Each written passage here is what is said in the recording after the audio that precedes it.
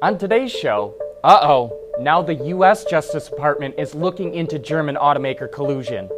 Sneaky Dodge dealers figure out a new way to gouge customers buying the Demon, and GM reports its second quarter earnings. We think Wall Street is going to yawn. All that and more coming right up on Autoline Daily.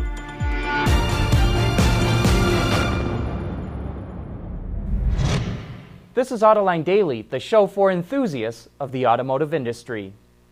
Yesterday, we reported that the EU is looking into possible collusion between German automakers in the development of various car components. And now Bloomberg reports that the U.S. Justice Department is looking into those allegations, but it's not a formal investigation at this point. Der Spiegel, the German newspaper that broke the story, said this could become the largest business scandal in German history. And now with the U.S. getting involved, it looks like it's heading that way. And speaking of German automakers, there's tension brewing in the VW Group. Reuters reports that the company's CEO, Matthias Müller, heavily criticized Porsche's labor chief for publicly stating that Audi managers should be let go over statements made about its diesel engines. Müller responded by saying, quote, "The comments of Uwe Hueck are anything but helpful. The supervisory board certainly needs no lecturing on how it has to do its job."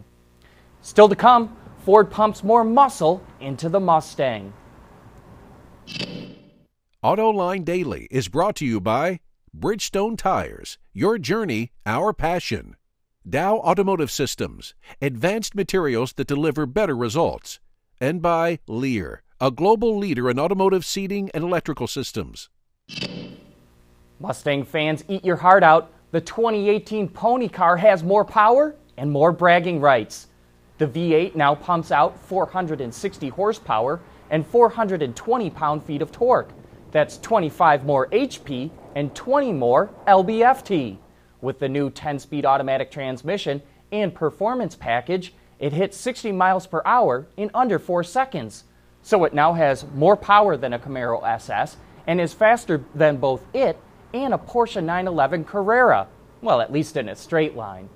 The 4-cylinder EcoBoost Mustang also sees a significant torque boost of 30 pound-feet to 350.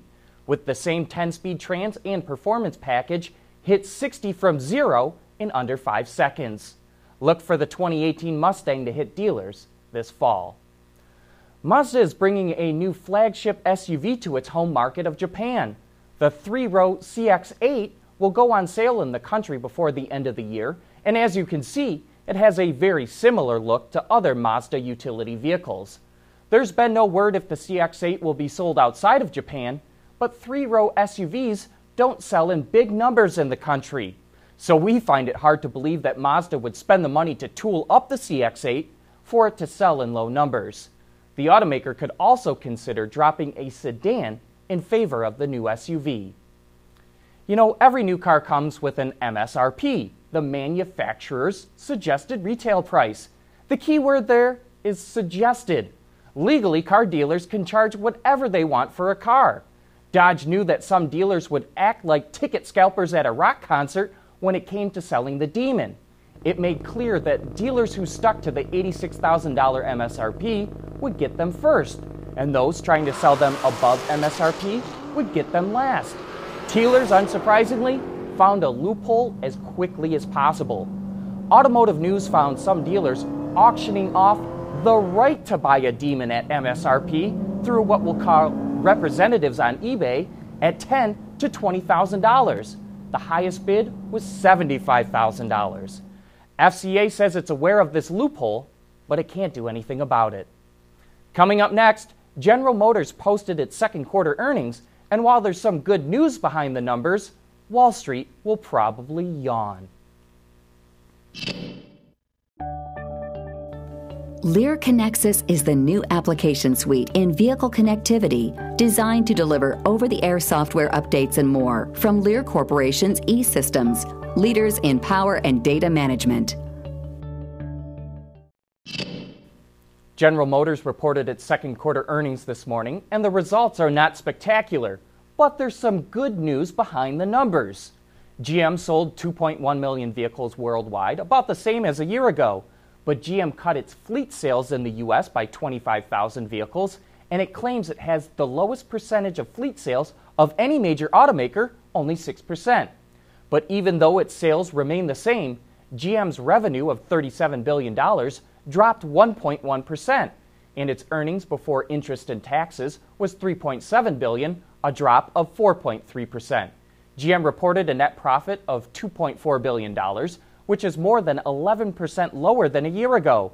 But the bottom line was impacted by a $400 million charge for restructuring its international operations, like pulling out of South Africa and India. The ongoing legal action involving defective ignition switches cost the company another $100 million, and it wrote off yet another $100 million, closing down its operations in Venezuela. The stock market will welcome GM's moves to back out of unprofitable operations, but with revenue declining and its earnings per share dropping by 8%, don't expect to see a bump in the price of the stock. Not based on these earnings anyway.